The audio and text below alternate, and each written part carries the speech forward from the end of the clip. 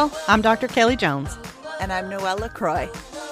And this is Orgasm, the podcast from Chipperish Media where we reach for explosive inspiration. Each episode goes deep into a topic through identification, discovery, exploration, analysis, and synthesis. The ideas framework of creativity and inspiration that we hope will give us some insight into what we love and why we love it.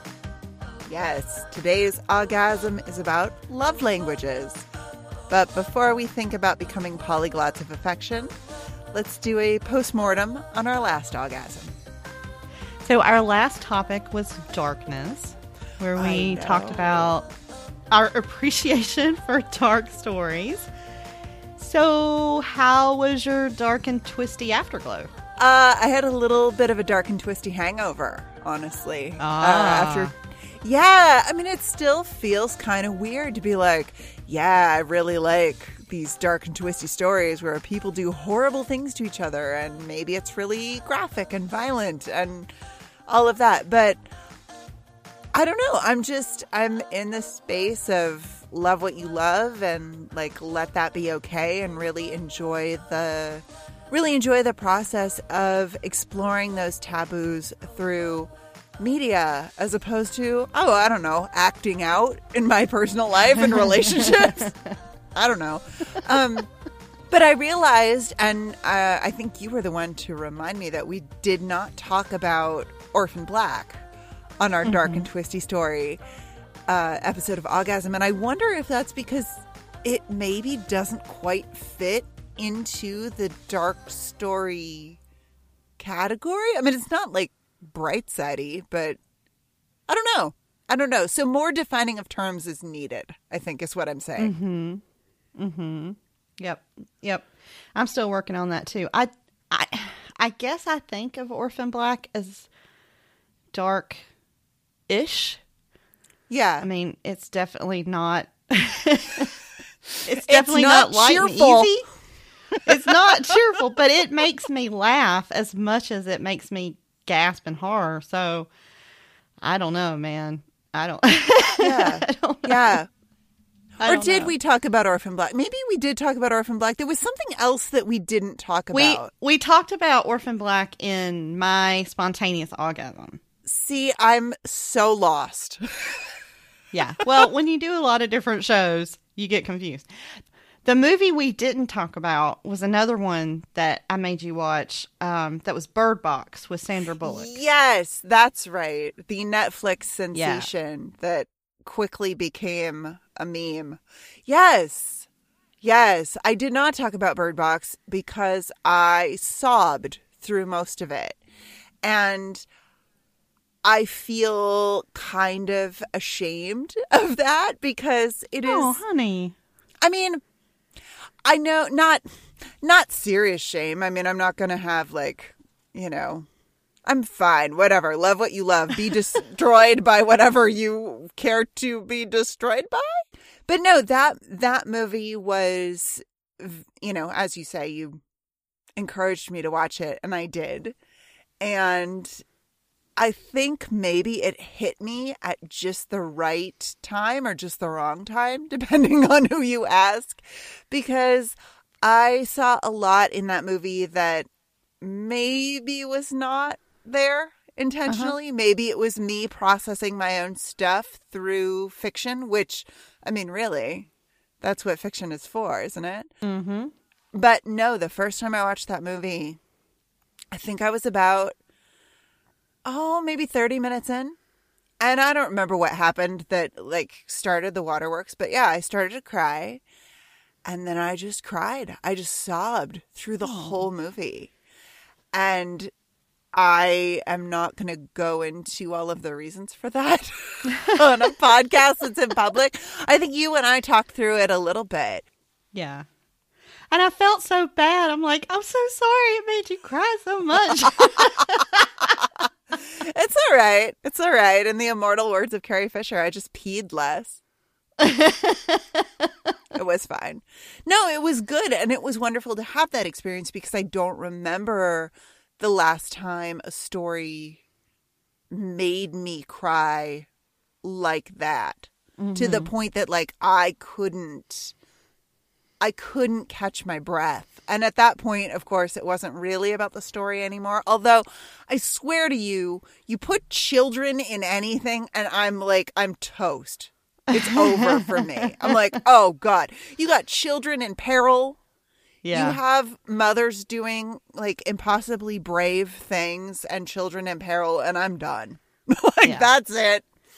Yeah. So, well, that was why you had to watch it. But yeah. And I appreciated the emotional tenseness, the emotional difficulty of that movie a lot. But I think it was more of an intellectual puzzle for me because, like, if you like your plots explained, then don't watch Bird Box because they don't explain anything. Yeah. But I kind of like the space that opened for, okay, well, how do I want to read this movie? And what am I taking away from it? And, you know, it raised a lot of really interesting questions for me. So, yeah, it was kind of interesting. Well, and that's something we didn't really talk about with Dark Stories is that a lot of times they will raise more questions than they answer. Yeah. And that is kind of the joy of it, for me, at least. Mm-hmm. It's like, what would happen if? And then we explore that, but we never really explain it, or we never bring a whole lot of logic or reason into it. Mm-hmm. Which I think, you know, is sometimes, at least for me as an audience member, sometimes that's exactly what I need. Is, yeah, let's just focus on how it feels as opposed to why and, well, wait a minute, how did this happen and what are all the details involved? And I don't know. Yeah. Well, you keep on watching what you like and defining your terms and send me recommendations.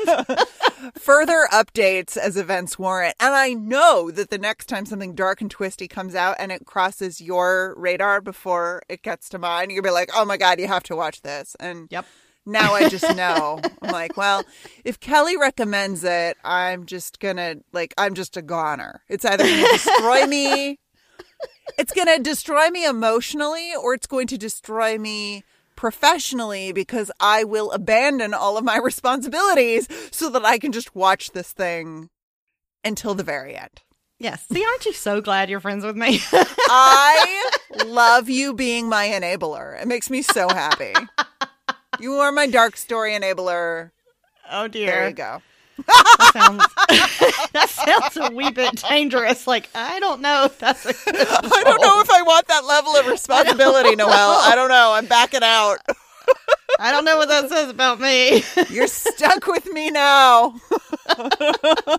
Sucks to be you, Jones. Well, I was thinking about, like, the whole reflection, thing from Dark Stories. And it's really funny because centering on darkness, which should be scary, I guess, all of my thoughts really went to safety, which just should explain how my brain works and the fact that nothing makes any sense in my mind. But I think, like, understanding the kind of dark story that I'm drawn to, and I guess, like, the safety that I need in order to engage with a dark story is really helpful. I guess it's like the story equivalent of having a safe word. Like, I like knowing my limit. I like knowing my threshold. And there's some empowerment in that. Yes. And then the idea of safety or emotional safety, I guess, within authenticity of being able to tell someone, I really like this, and not worrying about what they're going to think about me. Because I think the next extension of that is sharing with someone, hey, I wrote this, and not worrying about what they're going to think about me. Oh, hell yes. Right? Yeah. That is a great extension of that reflection. Yeah. And so I think, like, within that too is just kind of having this, I mean, it's almost trust. Like, I trust this writer to carry me through this story, or I trust the person who recommended this because they know me, or I trust the person I'm going to share this with because I know that they care about me.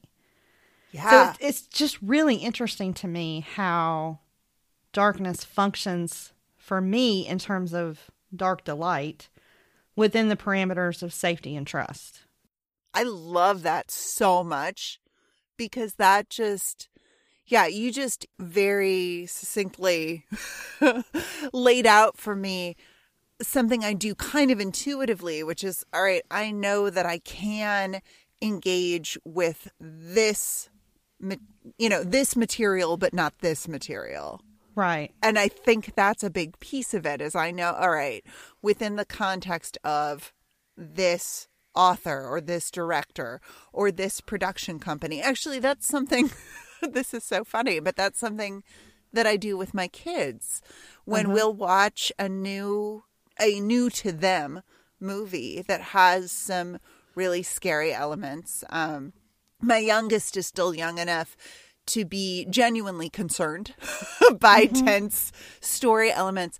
And I know because this is a Disney movie, or I know because of the people behind this movie, the kind of story this is, I know that it's going to be okay. And I have actually said to my children, no, this is not that kind of movie. Like, the dog is going to be fine. Trust me. Like, it'll be fine. Nothing bad is going to happen to the dog. So it's interesting to think about extending that to, the kind of friends you take recommendations from and the kind of, yeah. I really like that. I really like trust as figuring into these dark narratives and how we engage with them and what enables us to say that we love them or we're delighted by them. Mm-hmm. I think so too. And part of that might have been me trying to grapple with how to connect darkness to love languages. So I was like, all right, I need a transition from the afterglow to the current topic. Right. How, what? Sure. How? But I think that the common thread that runs between them is trust, right? Sure. Because love languages really, which we're going to talk about, like, trust is the foundation of all of that. So with that loose thread, I'll move us into today's topic. Because I chose the idea of love languages for today's discussion because it comes up in conversation all the time. And because I love a good framework. And while I don't agree with all of the official love languages structure, it's a layered and complicated concept that I really enjoy puzzling over and one that I've learned a lot from. And I like the fact that your love languages can change and be contextual, and learning about them can help with a lot of different relationships, including the one you have with yourself. So if you're not familiar with the love languages, the 5 love languages is a framework developed by Dr. Gary Chapman. Chapman's theory says that there are 5 love languages, or 5 ways that everyone gives and receives love. Most people have a primary and a secondary love language, so 2 main ways that they express love and feel love when it's expressed in those ways. So we're going to do a quick summary of the 5 love languages just to make sure we're all on the same page before we get into our discussion. Cool. Yeah. Yep. So the first love language, and these are in no particular order. The first love language is words of affirmation, which is not just the words I love you, but the specific why of I love you. So unsolicited praise or encouragement, anything that is meaningful to you, anything that deepens your connection to this person through words. And the flip side of this is that harsh words, verbal abuse, insults, or empty, meaningless words can be especially hurtful to someone whose primary love language is words of affirmation. So it's not just that you receive deeply the positive, you also receive the negative equally deeply or potently. The second love language is quality time. So this is uninterrupted time doing things together or just hanging out together. This includes quality conversation. So real talking and really listening.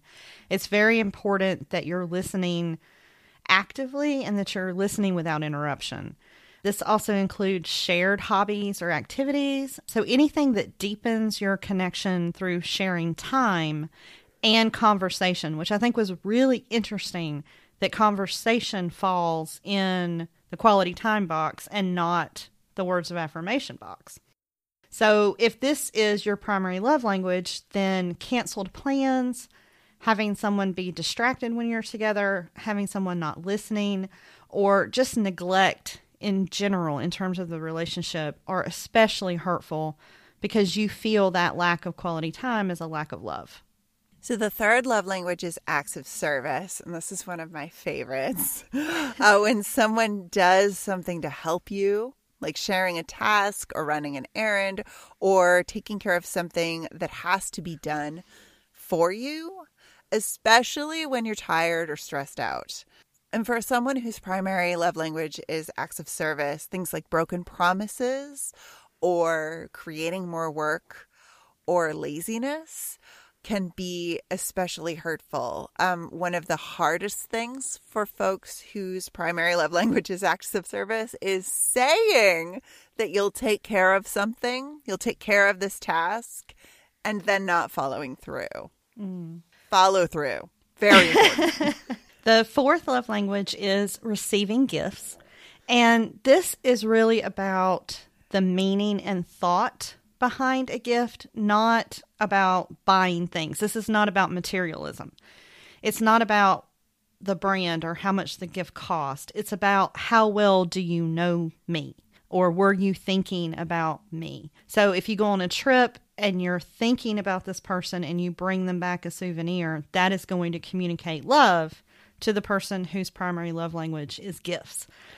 On the flip side, if you forget like a birthday or an anniversary, or you give them a gift that is thoughtless or meaningless or not something that they care about, then that's going to feel like the opposite of love to them. And the last love language is physical touch, which is not only sex, but also platonic love. So we've got, hugging, kissing, holding hands, cuddling.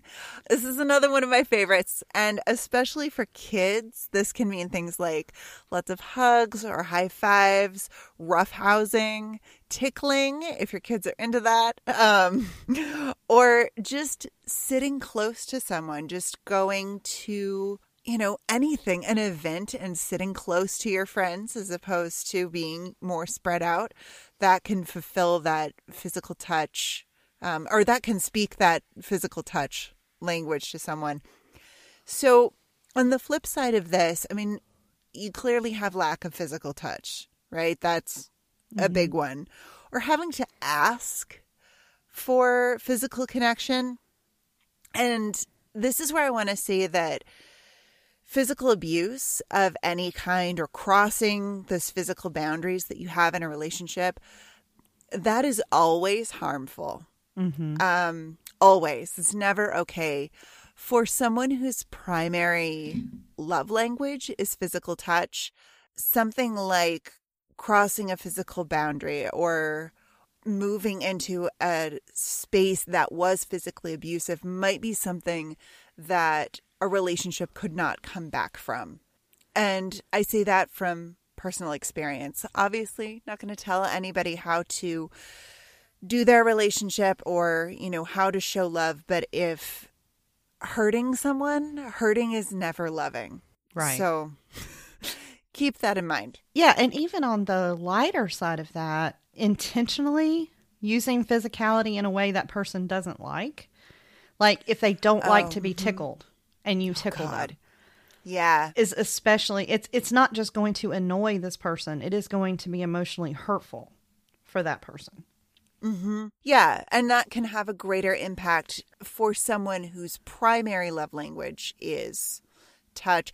Just like for somebody whose primary love language is words of affirmation, calling that someone a name or telling them that they're, using some sort of negative word against them in a moment of anger could be the end of your relationship. I can speak from experience on that one. Yes. Yeah. Yes. Yeah. Whereas, you call me a name and like, I don't love it, but we can come back from that. Like, that'd be all right. I get it. I say shitty things when I'm in a bad mood too. So according to the framework, these love languages are part of every relationship. And we talked about that a little bit already. This isn't just a framework for couples or people in romantic relationships. This is also friend relationships and parental relationships and also professional relationships. Gary Chapman has written several books about the love languages, and there's a quiz on his website at 5lovelanguages.com. That's the number 5lovelanguages.com if you want to learn more. And the love languages have also become a pop culture reference, as well as just being used casually in conversation. And so I had to share my favorite version because this was posted on Twitter by Joy Clarkson at Join Us the Brave. And I actually retweeted it. And I was like, look, y'all, if anybody wants to propose to me, here are the 5 steps. Because I just thought this was so cute. Like, I love when something is taken and interpreted and translated anyway. And this was just especially delightful. She wrote the 5 love languages grad student edition. Acts of service. I proofread your footnotes. Words of affirmation. Your footnotes were flawless. Quality time. Let's go spend some time together in the library. Gifts. I bought you a very old book. Touch. You may touch the very old book. I love it. Yeah. So, anyway. So, with that anyway. It's an illustrative example of love languages in graduate school, which is one of my love languages. There you go. Yes. So, with that overview, let's get into the ideas. Woo! So for identification, we start by defining our terms, but we also kind of share how we first interacted with the idea. And so for me, I learned about the love languages by accidentally finding the parenting version at the bookstore. It's not the kind of book I would normally have read. Dr. Chapman is a marriage counselor and a pastor, and his original love languages book was written for married couples. He also wrote a version just for men from the husband perspective. And I'm not even going to begin to unpack that, but the love languages framework is highly heteronormative and often taught as a church workshop. So the likelihood of me encountering it as an unmarried bisexual heathen was pretty low. And I struggled with a lot of the book because of the author's religious perspective, which is fine. Like, it's his perspective. It was just something that didn't align with me personally. However, part of scholarship is learning from people that you don't necessarily agree with or don't agree with fully, and still recognizing the value of good ideas. Still seeing the value of frameworks and contexts that don't align with your own paradigms. And I do believe there's a lot of value in the idea of love languages. So I took from the book what helped me, and I just ignored the rest.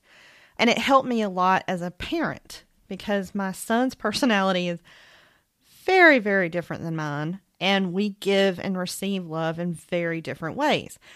And so, like, I noticed once he had learned to read, I would leave him little special notes and I'd write him little cards and things that I thought would make him feel really loved, and I would find them forgotten on the floor, crumpled up in the trash. And so that hurt my feelings because I thought he didn't care, or I felt rejected, or, it just wasn't working the way it was intended.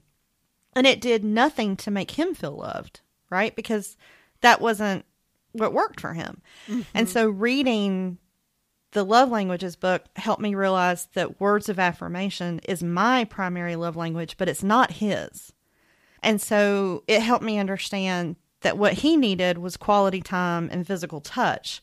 So, for example, me playing Plants vs. Zombies, the video game, and being the second player that puts butter on the zombies while he beats the level, and like learning how to do that with him, like spending that time on something that he was interested in, and chasing him around the house and shooting him with his Nerf gun, like that kind of physical touch, that was what spoke love to him.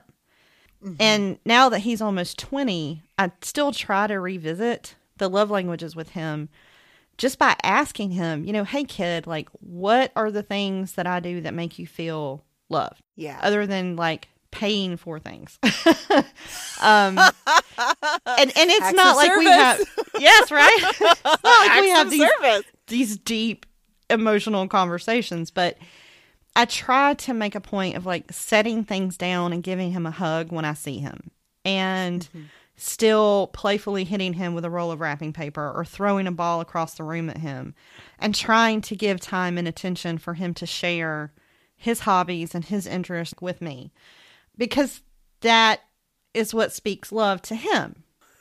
Yeah. And it's hard to do because his interests are nowhere near mine. And that kind of playful physicality is absolutely not my go-to. But the love languages really helped me reframe some of my parenting challenge to think about things in terms of giving and expressing love and learning how to speak the language that he needed to hear. So I do think it can be really helpful.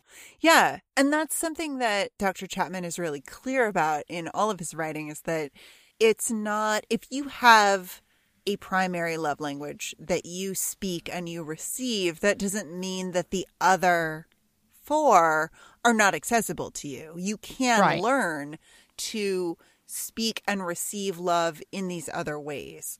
Interestingly, I was also introduced to the love languages through parenting, although I was recommended the book by a friend. There are several love languages books. There's the original one that's written with heterosexual married couples in mind. And then there's the 5 Love Languages of Children, which is written obviously with parenting in mind.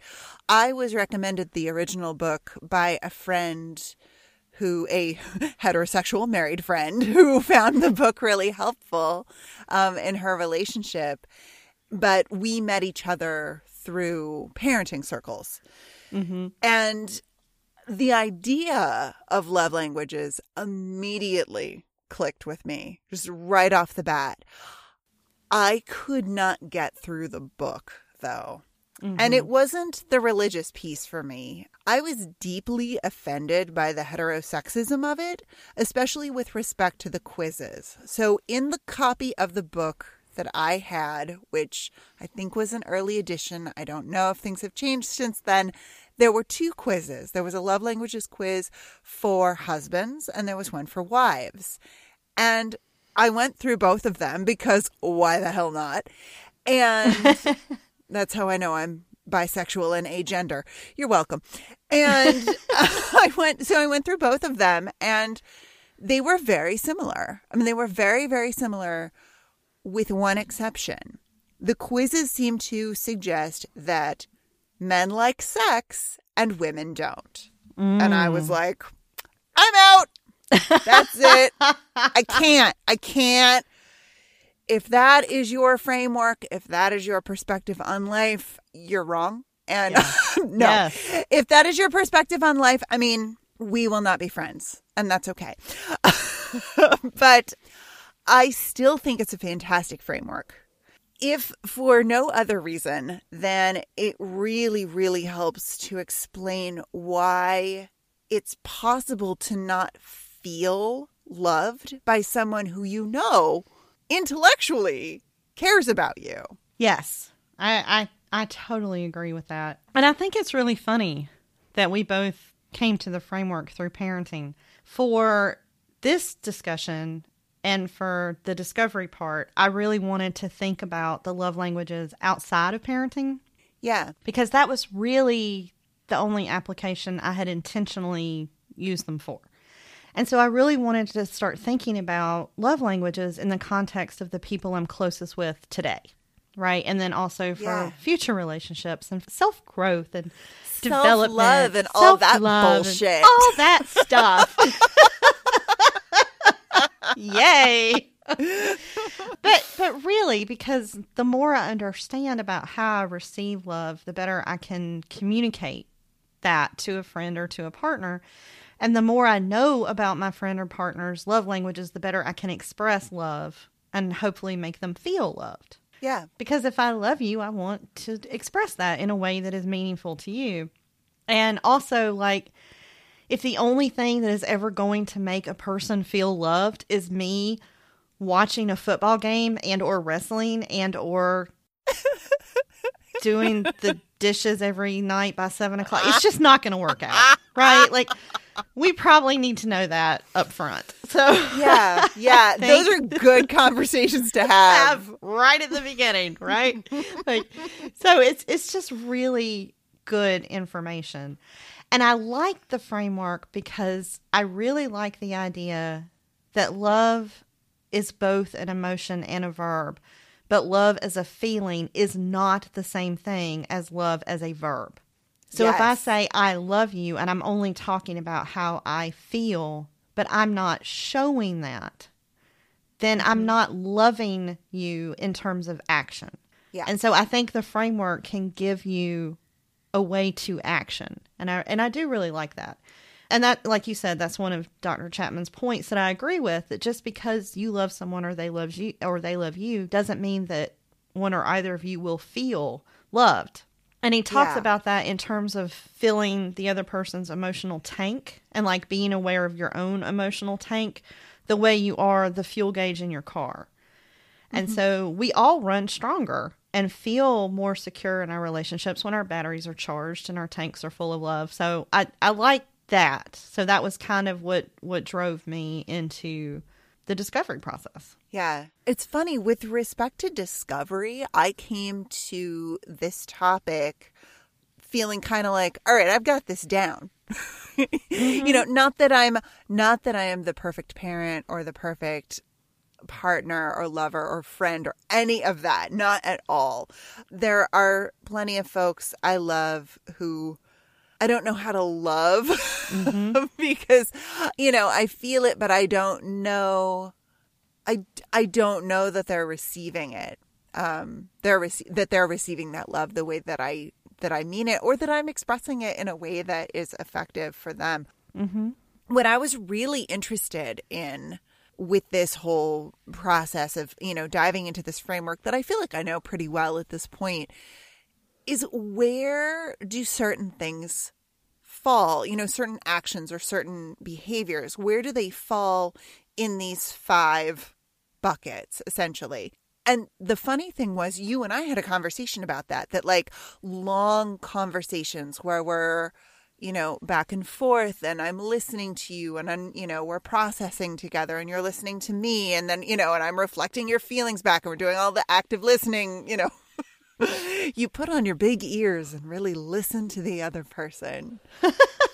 Sorry, that was a Buffy the Vampire Slayer reference for anyone who's a big fan of Teacher's Pet, the way I am. Anyway,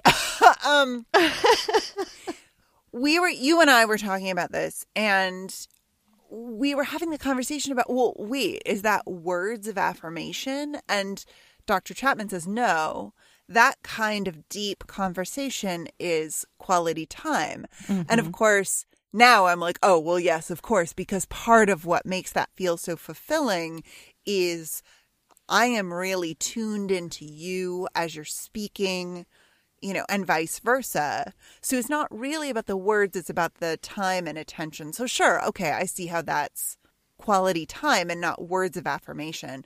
But I'm interested in the way that these things overlap, because I don't identify strongly at all with gifts, giving or receiving. That's not something that is important to me. But I realized fairly recently that I often speak love through gifts by giving gifts that are acts of service. That I will, if you are going through a really difficult time, or, you have just had a baby, or there's been a death in the family or something like that, I am likely to be the person who sends you a box of shelf-stable, pantry staples that will stock your kitchen a little bit while things are really emotionally hard. And I guess that's a gift, but it's also an act of service. Yeah. So that overlap, that's really like, I'm just zooming in on the Venn diagram of love languages and how do they intersect? Intersectional love languages. Intersectional love languages. Yes. Yeah. And I'm really glad you brought up gifts, because that's going to move me into exploration a little bit, because to explore this idea, I went to the website to take the quiz.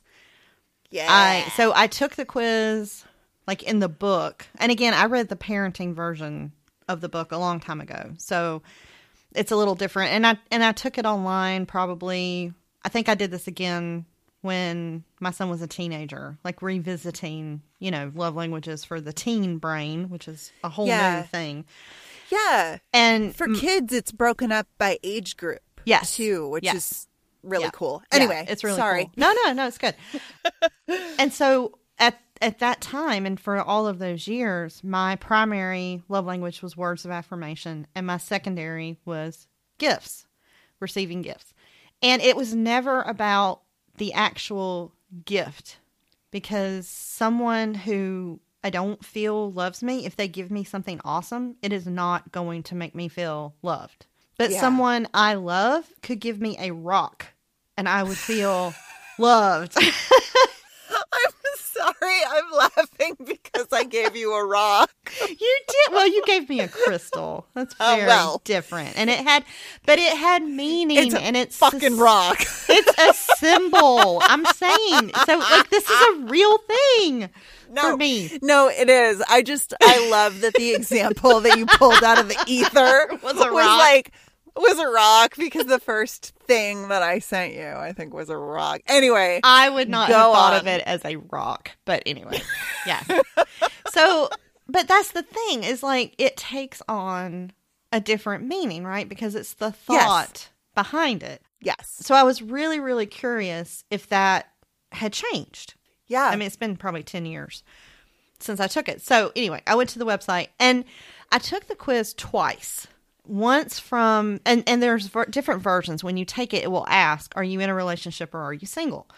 And so I wanted to kind of get a handle on, are my love languages different in a friendship context versus a romantic context? Yeah. So I took the quiz once from the perspective of being in a relationship, thinking about the questions in terms of my person.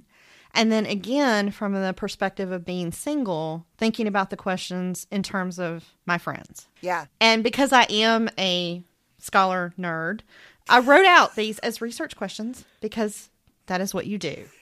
I can confirm. They are written out in full scholarly glory. Yes. So she's a champ. RQ1, which would be research question 1, have my love language changed? And RQ1A, if so, why? And then RQ2, are my love languages different in a romantic relationship than they are in a platonic relationship? RQ2A, if so, why? So this is what I was really just curious about. Okay, so in the friendship land, right, through the friendship lens, in a platonic relationship, then words of affirmation is still first. But it tied with quality time.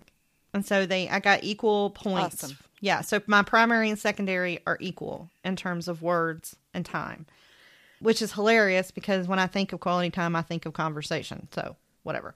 Perfect. Very closely followed by acts of service, which only had 1 point less. So I'm like, all right, cool. So there's basically 3. And receiving gifts was very low. But what shocked me was physical touch. I had literally had a 0. And I took the quiz twice. Like I did it again just to check myself because I'm not opposed to physical touch. Like, you want to hug me? I hugged a guy at a sci-fi con just because he was wearing a t-shirt that said free hugs. Like, I'm cool with that. It's fine. But I don't think it's how I would primarily express love to a friend. So it made sense.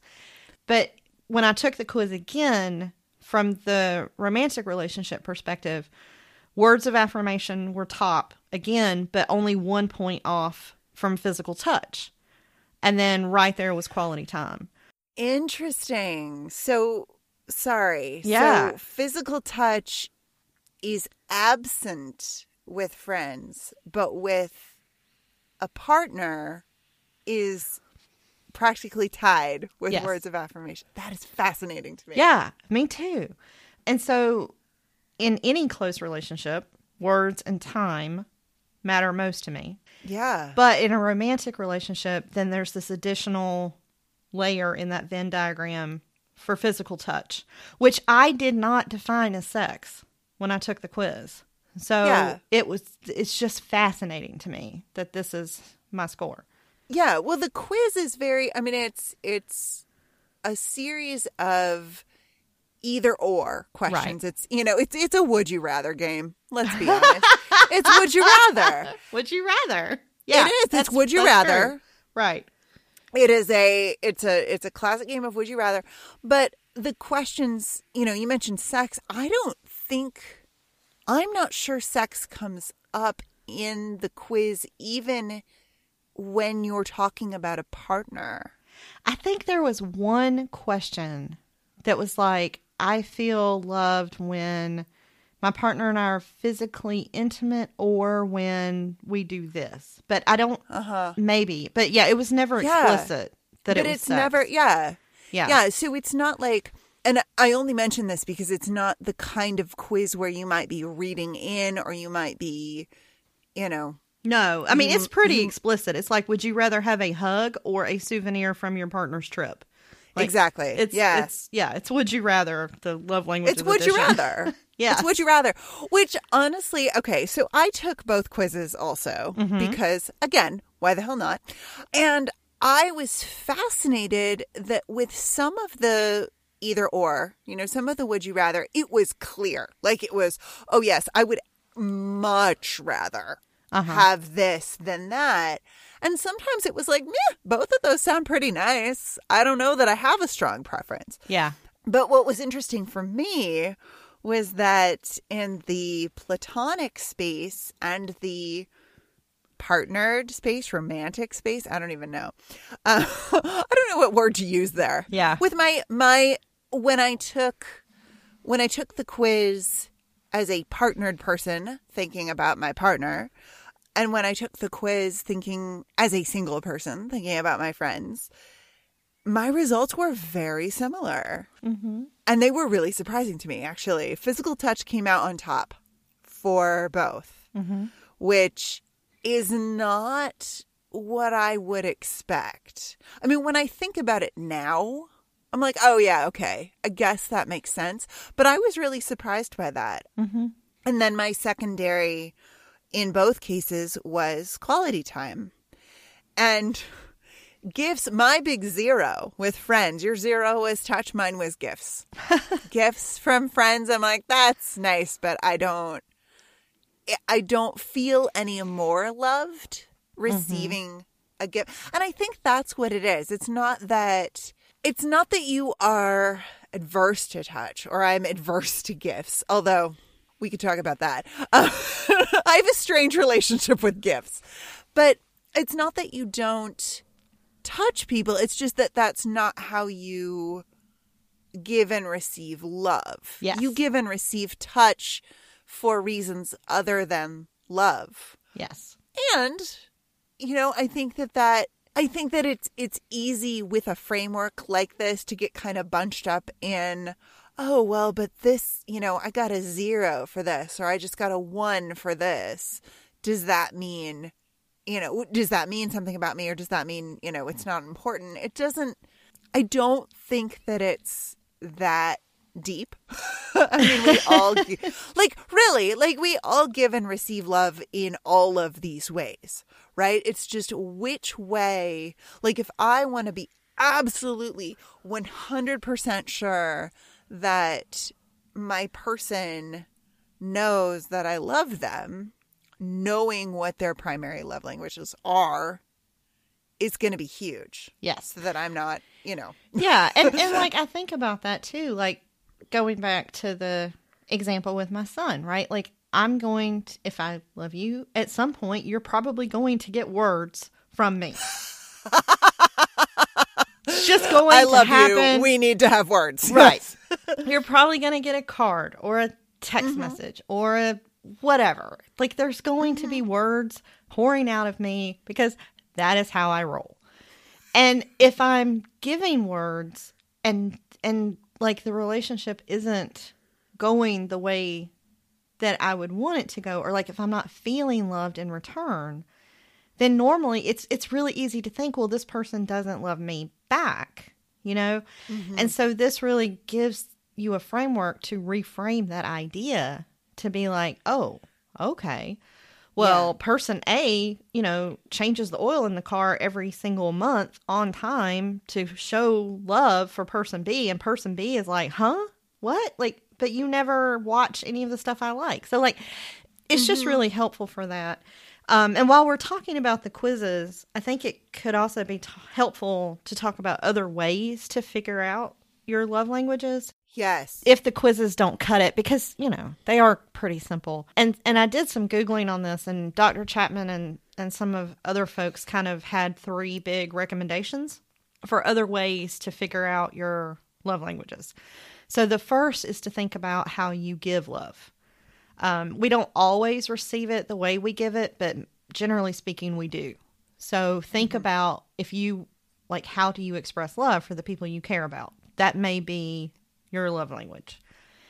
The other way is to think about what you complain about most. So, like, if you were, I don't know, that sounds like hilarious. I love that because it hits me right in the feels. I'm like, yes, I know exactly what you're talking about. Yes. But, like, if you're like, well, I really love spending 2 hours watching this movie and cuddling, and this person will never watch a movie and cuddle me or whatever. Like, you, in thinking about what makes you unhappy, you could identify a love language that's not being met. And then the third way is to go through a process of elimination. So you would think about, like, which one of these could you most easily give up and still feel loved? Yeah. And then, like, so you can go through that process to say, like, nope, I can't live without words. Then words is going to be your primary, So there are other ways to figure it out besides reading the book and or taking the quizzes. Awesome. And then once you know your love languages, you can start to analyze them. Yeah. In the framework. So Sweet. For analysis, like, we've talked a lot about why we like the love languages framework. But of course, the way that it's structured, like the official framework or whatever, is frustrating for me sometimes because to me, they're layered. Like, one of them bleeds into another. These are not 5 clear-cut categories. And there's also a lot of nuance around how to classify things. So if someone braids my hair for me, is that an act of service? Or is it quality time because we're spending that time together? Or is it physical touch because their hands are in my hair? D, all of the above. Right? So when you try to, right? I mean, yeah. So I'm trying to answer these quiz questions and I'm like, but, yeah. And trying to think about it in my own mind. I'm like, well, but, so I think that there's still a lot to analyze. Like, you're not just going to get a clear answer and then this is how I give love and this is how you give love and okay, we're great. And I was thinking about this too, like, we podcast together and friends have recorded and sent me audio files and I've done the same for them to some extent. And is recording an audio file words of affirmation or a gift or an act of service? I don't know how to classify it. Yeah. Or is it quality time? Or, right, because the gift of presence. I mean, it's not, It's tricky. Yeah, it's tricky because, like, I know that, you and I have sent things like audio files to each other in the past. And it's tricky because it's like I spend the time to record this for you, and then I send it to you. Like, I almost want to call it quality time, except that we're not spending the time together because I'm recording in my car at midnight my time and you're listening at, you're listening in the morning. Right. You know what I mean? Like, right. where does that fit? But right. I guess it doesn't matter. I guess it doesn't matter as long as you know I love you. Yes, exactly. But if you're trying to classify it, so like if I have a medical procedure the next morning and somebody keeps me company that night, whether in person or in text or whatever, and they're saying things to make me laugh or to reassure me, is that words of affirmation, or is it quality time, or is it an act of service? I don't know. Well, yeah. I mean, words, as I understand it, words of affirmation is specifically like, Kelly Jones, PhD, you are doing a great job. You've got this podcasting thing in the bag. I mean, you just like knock it out of the park week after week after week. And I'm just so impressed. Like, that's words of affirmation. Okay. This is where I think I disagree with the framework a little bit. Really? Yes. Because words obviously are my thing. But it's not praise for me.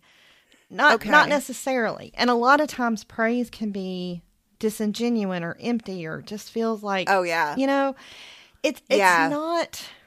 it's not praise for me as much as it is meaning. Yeah. Like a carefully constructed message, something written intentionally to delight me or make me laugh, but it is using words to show you know me. And that's why I used to say words feel like a gift. Like, that's how it feels to me. I love it. Yes. Yeah. So I don't like it just being praise. Like, I don't think that that's where words fit. Like, really? Well, then here's what I wonder. I wonder if maybe words of affirmation are not one of your primary love languages, because I'm sure there are folks out there for whom hearing, good job. You really rocked that. You did great. Like, just hearing those words helps them receive that love and affection from the people in their lives. Whereas for someone else, I mean, we have had conversations, you and I specifically have had conversations where I've said, fuck you. And it's meant I love you. Well, yeah. Because it's, but here's what I'm wondering. I'm wondering if maybe there are people for whom that doesn't work, because what is important to hear is, I love you, you're the best, great job, whatever. And you don't identify with it because that's not your experience. Yeah. I mean, I certainly want to hear I love you, and I always appreciate good job, but it's not so much about praise so much as it is words with meaning. But it is the words. It really is. I mean, fastest way to my heart is a handwritten note. Like, that's just how it's going to be, So I shouldn't tell you to fuck off when what I really mean is you're the best. No. A carefully crafted fuck you when I know exactly what it means delights me. Yeah, but it's words in context, and it always has been. I just think that it works a little differently for me than it works in the, in the framework. And so again, it's layered and it's nuanced. It's just, and I like trying to unpack that. So trying to define my terms, what do I mean when I say words? What do I mean when I say quality time? Totally. Yep. That kind of stuff matters. Like, for me, quality time is maybe, sometimes it can even be the frequency of words. Like, somebody checking in with me periodically or talking to somebody every day, Mm-hmm. doing things together that we're both interested in. And like, Mm-hmm. sometimes in the framework, it'll talk about spending quality time. Like if one of the people enjoys the thing and the other one is just doing it as an act of love. Uh-huh. And I think that's great, but I think after a while that would wear me down. Yeah. So it's the common interest. Like if we can talk about a book or an idea or a show for an hour and we both like it, that is going to light me up. But if another person is just tolerating it because they're trying to express affection, that's going to make me feel bad. Yeah. Well, as someone who does a lot of that, I certainly have done a lot of that in the past, of this is important to the person I'm with, so I'm going to spend the time to do this with them or talk about this with them. Mm-hmm. It definitely, it's love as a verb, right? It's Right. like I am choosing to be here with you in this moment. But if that's the only way that ever happens, or if that's the only way that this person can feel my love, like I can't sustain it. Like I can go to the occasional concert or event or movie or whatever that I'm not really into. Sure. Because, that's cool. Like it's not my favorite, but I'll do it for you. And then we'll flip flop. And, at some point there will be some like super contemporary, avant-garde ballet. And I'm going to be like, oh my God, go with me to this thing. And, my person will be like, okay, I guess, like you're really into it. I think that becomes a problem when that's all you ever do. And the only way that you can ever show someone, whether it's a friend or a partner or a child, that you love them is by just gritting your teeth and bearing doing that thing that they really love. Yeah. That's not sustainable. Yeah. It's hard. And I mean, that was a lot of parenting for me, and it was really hard. But I'm willing to do that because it's my kid. But it's kind of helpful to know that, like, as an adult, if I'm having an adult relationship with somebody and we don't have things in common, it's going to be really hard for me to sustain it. Mm-hmm. At a close level, because I'm going to want to spend quality time doing something that's interesting. Like if someone is like, Kelly, I really, really want to be friends with you. Let's go hang out. And I'm like, great. And they're like, but I don't like coffee shops and or bookstores. I'm going to be like, dude, I'm sorry. Like, that's all I got. Like, you're like, wow, we're going to have to get real creative. We're like scraping the bottom of the barrel of Kelly's interests here. Yeah. Like, how do you feel about orgies? Like, what do you want to... It's going to be really tough to find common ground there, It's going to be hard. It's going to be really hard. Yeah. Well, and have you had those friendships? Because I have. Where you're like a few years in and you realize, oh my God. Yeah. The only thing we have in common is that we have children who are the same age. Yes. Ooh, it's rough. It's rough. But because you brought up parenting, I feel the need to share the one piece of unsolicited parenting advice that I got when my oldest was really tiny. And I love this piece of advice. And it's, as much as possible, find things to do with your child that you also enjoy. Yes. And it is so obvious, but also so difficult because so much of parenting is, I am going to be present for this tiny human who did not ask to be here.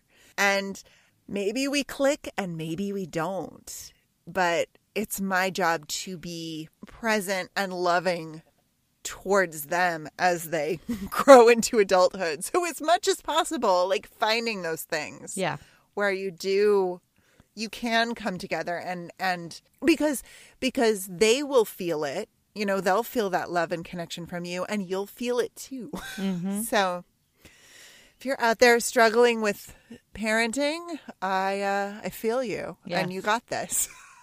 Oh, I never did my analysis, which was really just piggybacking off of your analysis. Uh-huh.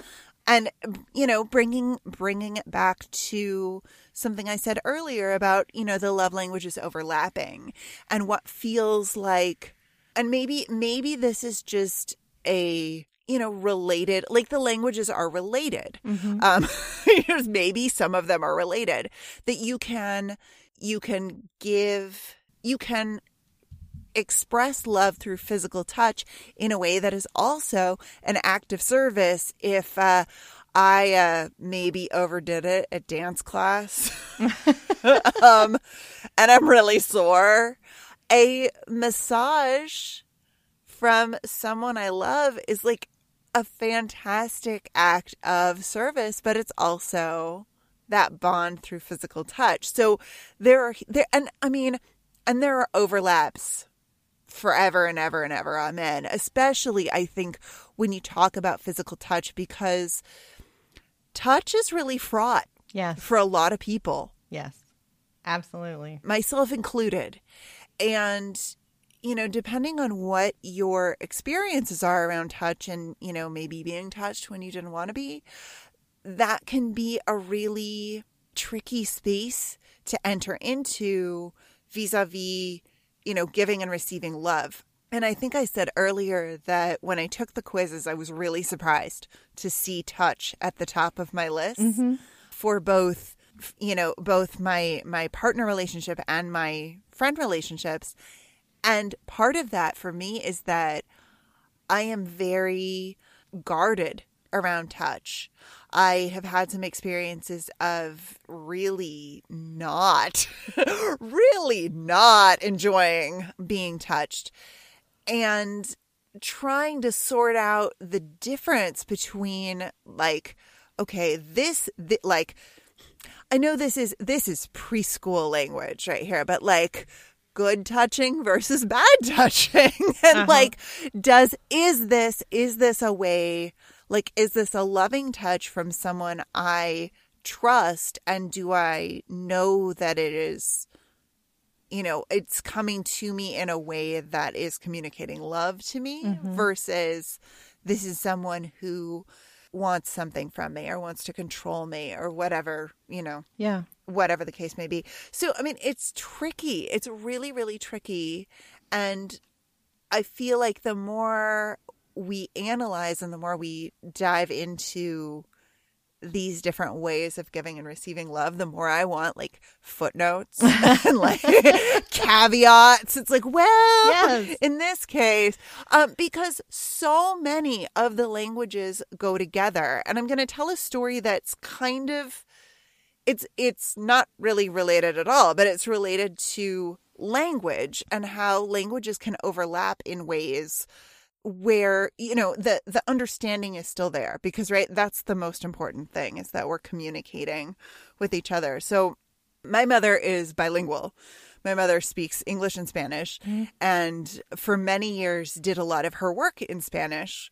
And at the time of this encounter, we were living in a fairly diverse neighborhood, and our next door neighbors, I don't remember which of them it was. I don't remember whose parent it was, but parents were visiting our adult next door neighbors from, oh no, I'm going to forget now. I think it was Brazil and not Portugal, from a Portuguese speaking country. I feel like such an ugly American. I'm like, where were they from? They spoke Portuguese. So anyway, so the father of our neighbor spoke only Portuguese. My mother is fluent in Spanish. They were able to have a conversation. Oh, cool. And understand each other well enough. You know, Spanish and Portuguese have many, many similarities. So there was enough in common there that they could carry on a conversation. And I think that anytime we are talking about communication, it's fun to look for those overlaps. And I think that certainly applies to love languages. You know, like you were saying, is braiding your hair, physical touch, quality time, and active service? Maybe yes and. Like, and maybe it's all of them. And maybe it depends on maybe which one it is, which one or which ones it is, depends on the love language of the person who is doing it for you. Yeah, maybe so. And I think that's another thing to keep in mind too, is how you give and receive love, but so to the other person, you know, and having that awareness to realize, oh, this person is speaking love to me right now. Yes. You know, which is such a great transition into synthesis in terms of how does this topic relate to our ongoing search for authenticity. Like, what do we want to keep thinking about? And for me, like, reflecting on the things that make me feel love was fascinating. And it also helps me think about who I want on my 1-inch square and why. Like, who do I want in my closest circle and why? And I've spent time reflecting on, like, times I have felt genuinely loved. Like, when have I truly felt loved? And it's really interesting to see where those experiences fall in terms of the framework, because it's all contextual upon the person who was expressing love. But it's also helpful to realize that not feeling loved by someone doesn't mean I'm lacking or that there's something wrong with me. We literally may not speak the same language.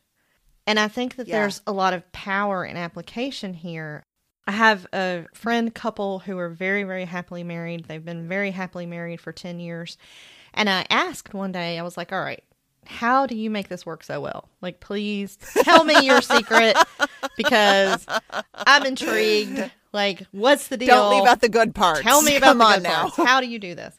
And they actually used the love languages like very early in their relationship, and very intentionally, and even down to the point of having these very specific conversations. I need this from you.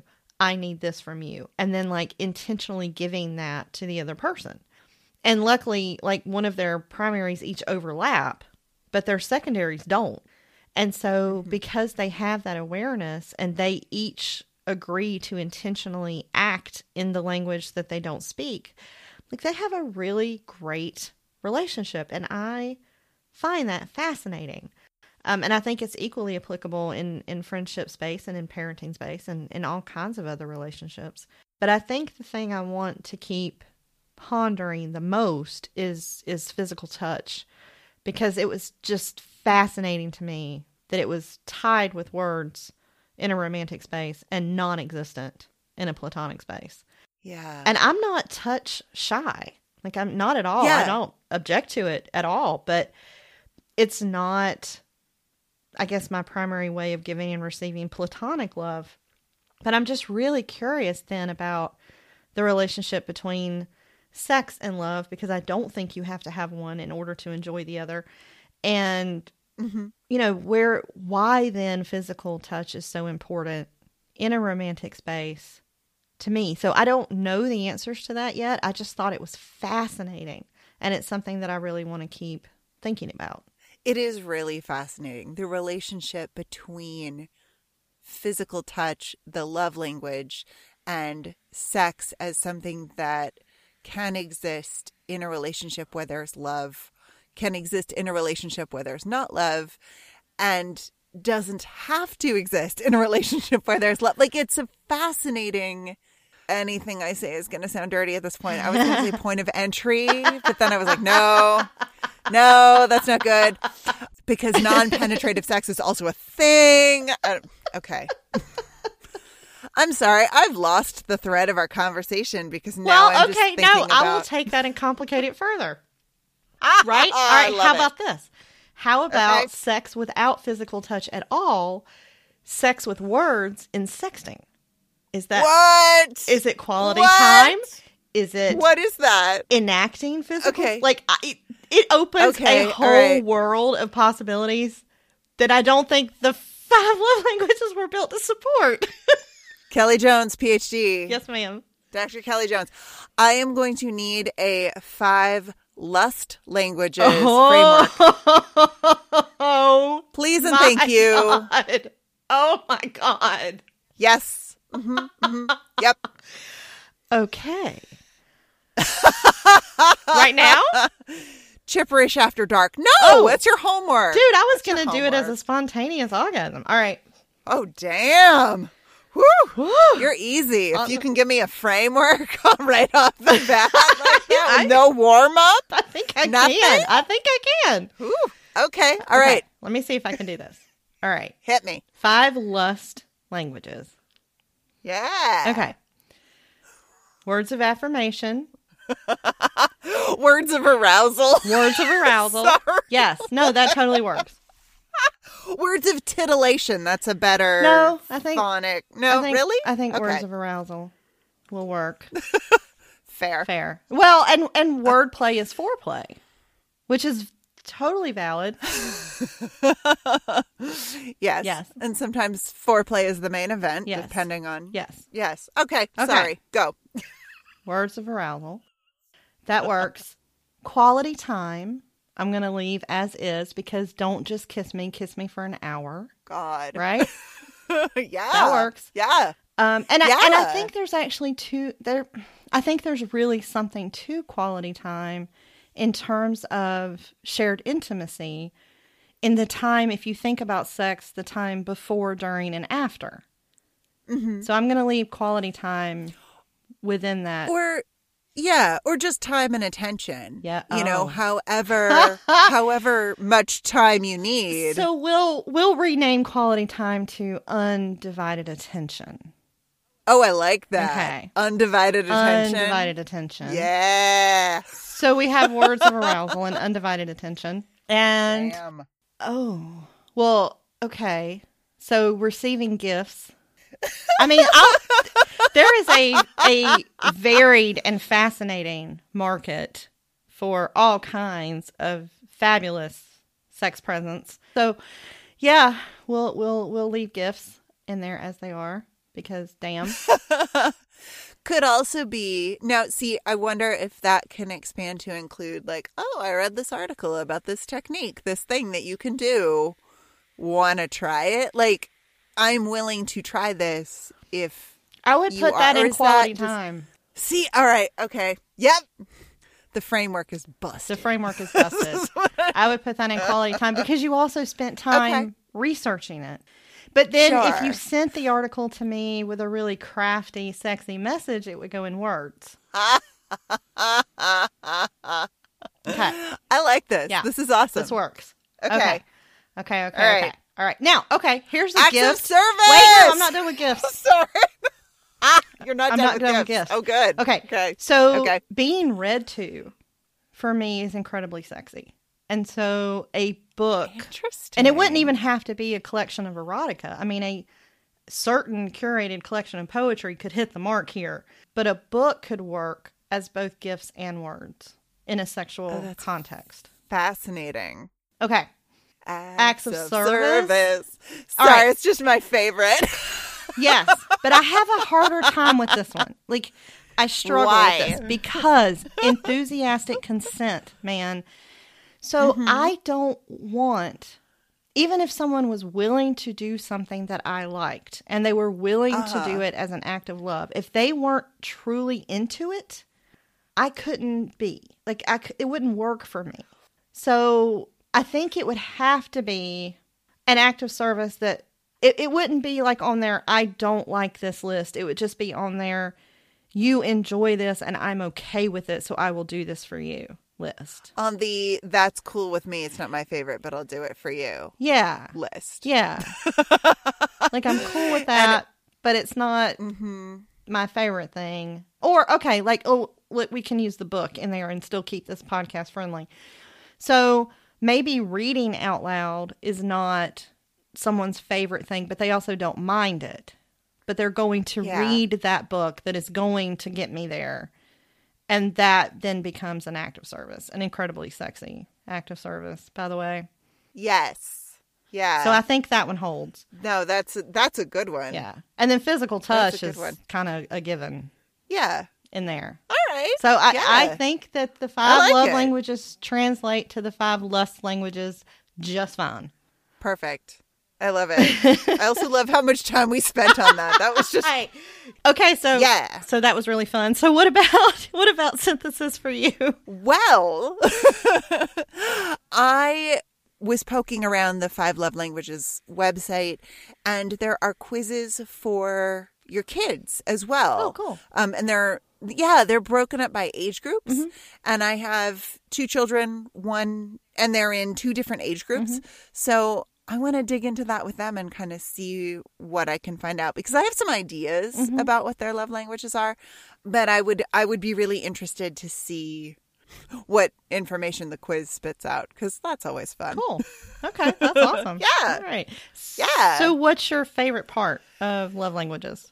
Well, my favorite part, and not to toot my own horn, is I feel like this is a framework that I took to like a duck to water. Like, I was introduced to it and I just got it right away. And that is such a gift. Like, that is such a huge thing when you can be introduced to a concept and just feel like, yes, I get this and I can start applying this. And it has really shaped how I think about my relationships with all of the people who are closest to me. Yeah. Yeah, the application is probably my favorite part too.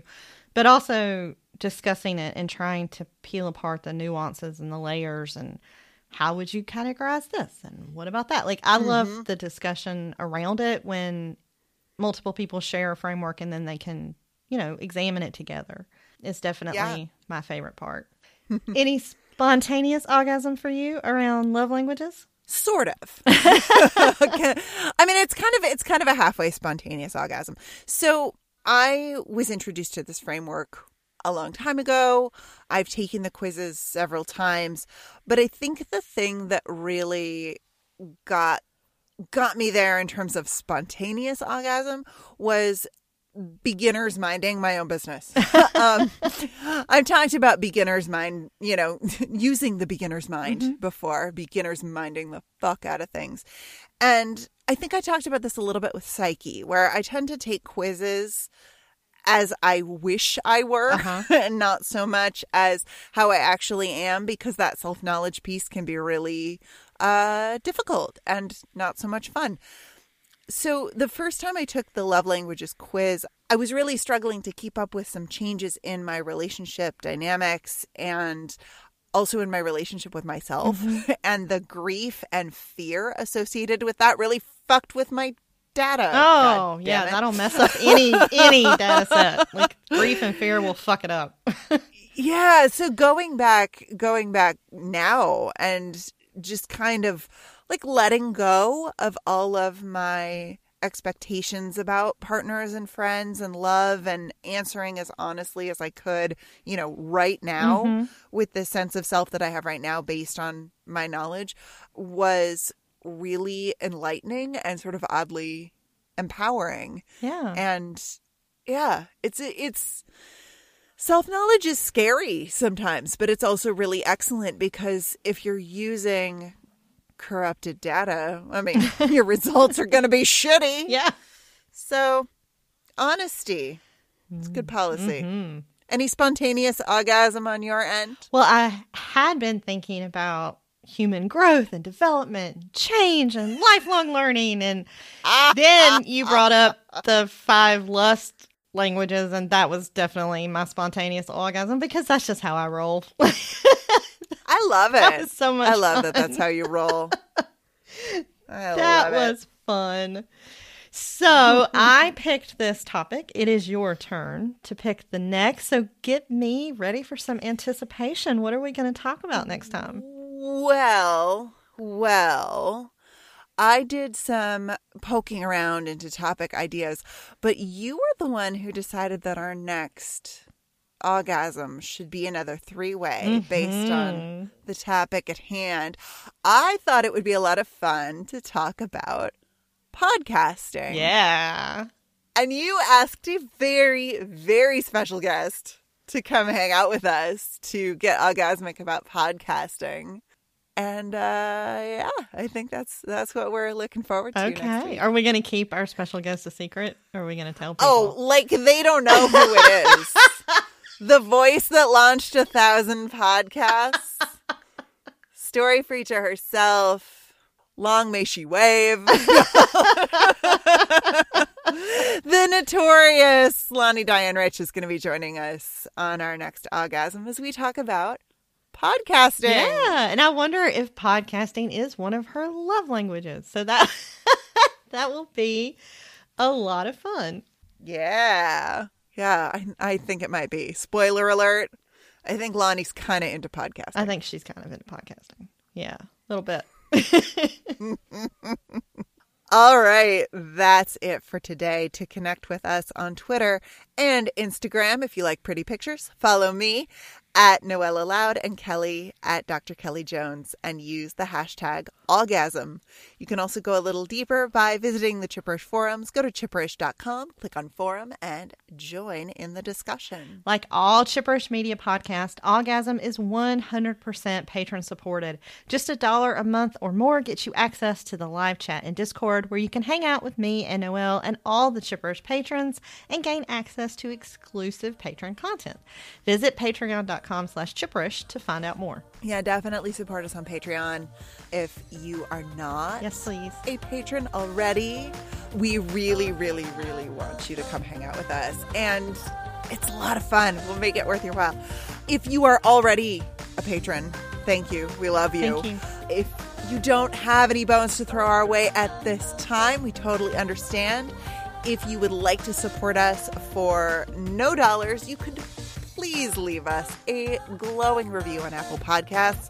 That is probably the best way to support the show and help other people find us. And of course, we really appreciate you telling your friends, tweeting about us, all of the good things. Explosive Inspiration is amazing, needs to be shared as far and wide as possible. We will be back next time to talk about the joy of podcasting. Until then, we'll leave you with the words of Glennon Doyle, who said, "The only meaningful thing we can offer each other is love. Not advice, not questions about our choices, not suggestions for the future, just love."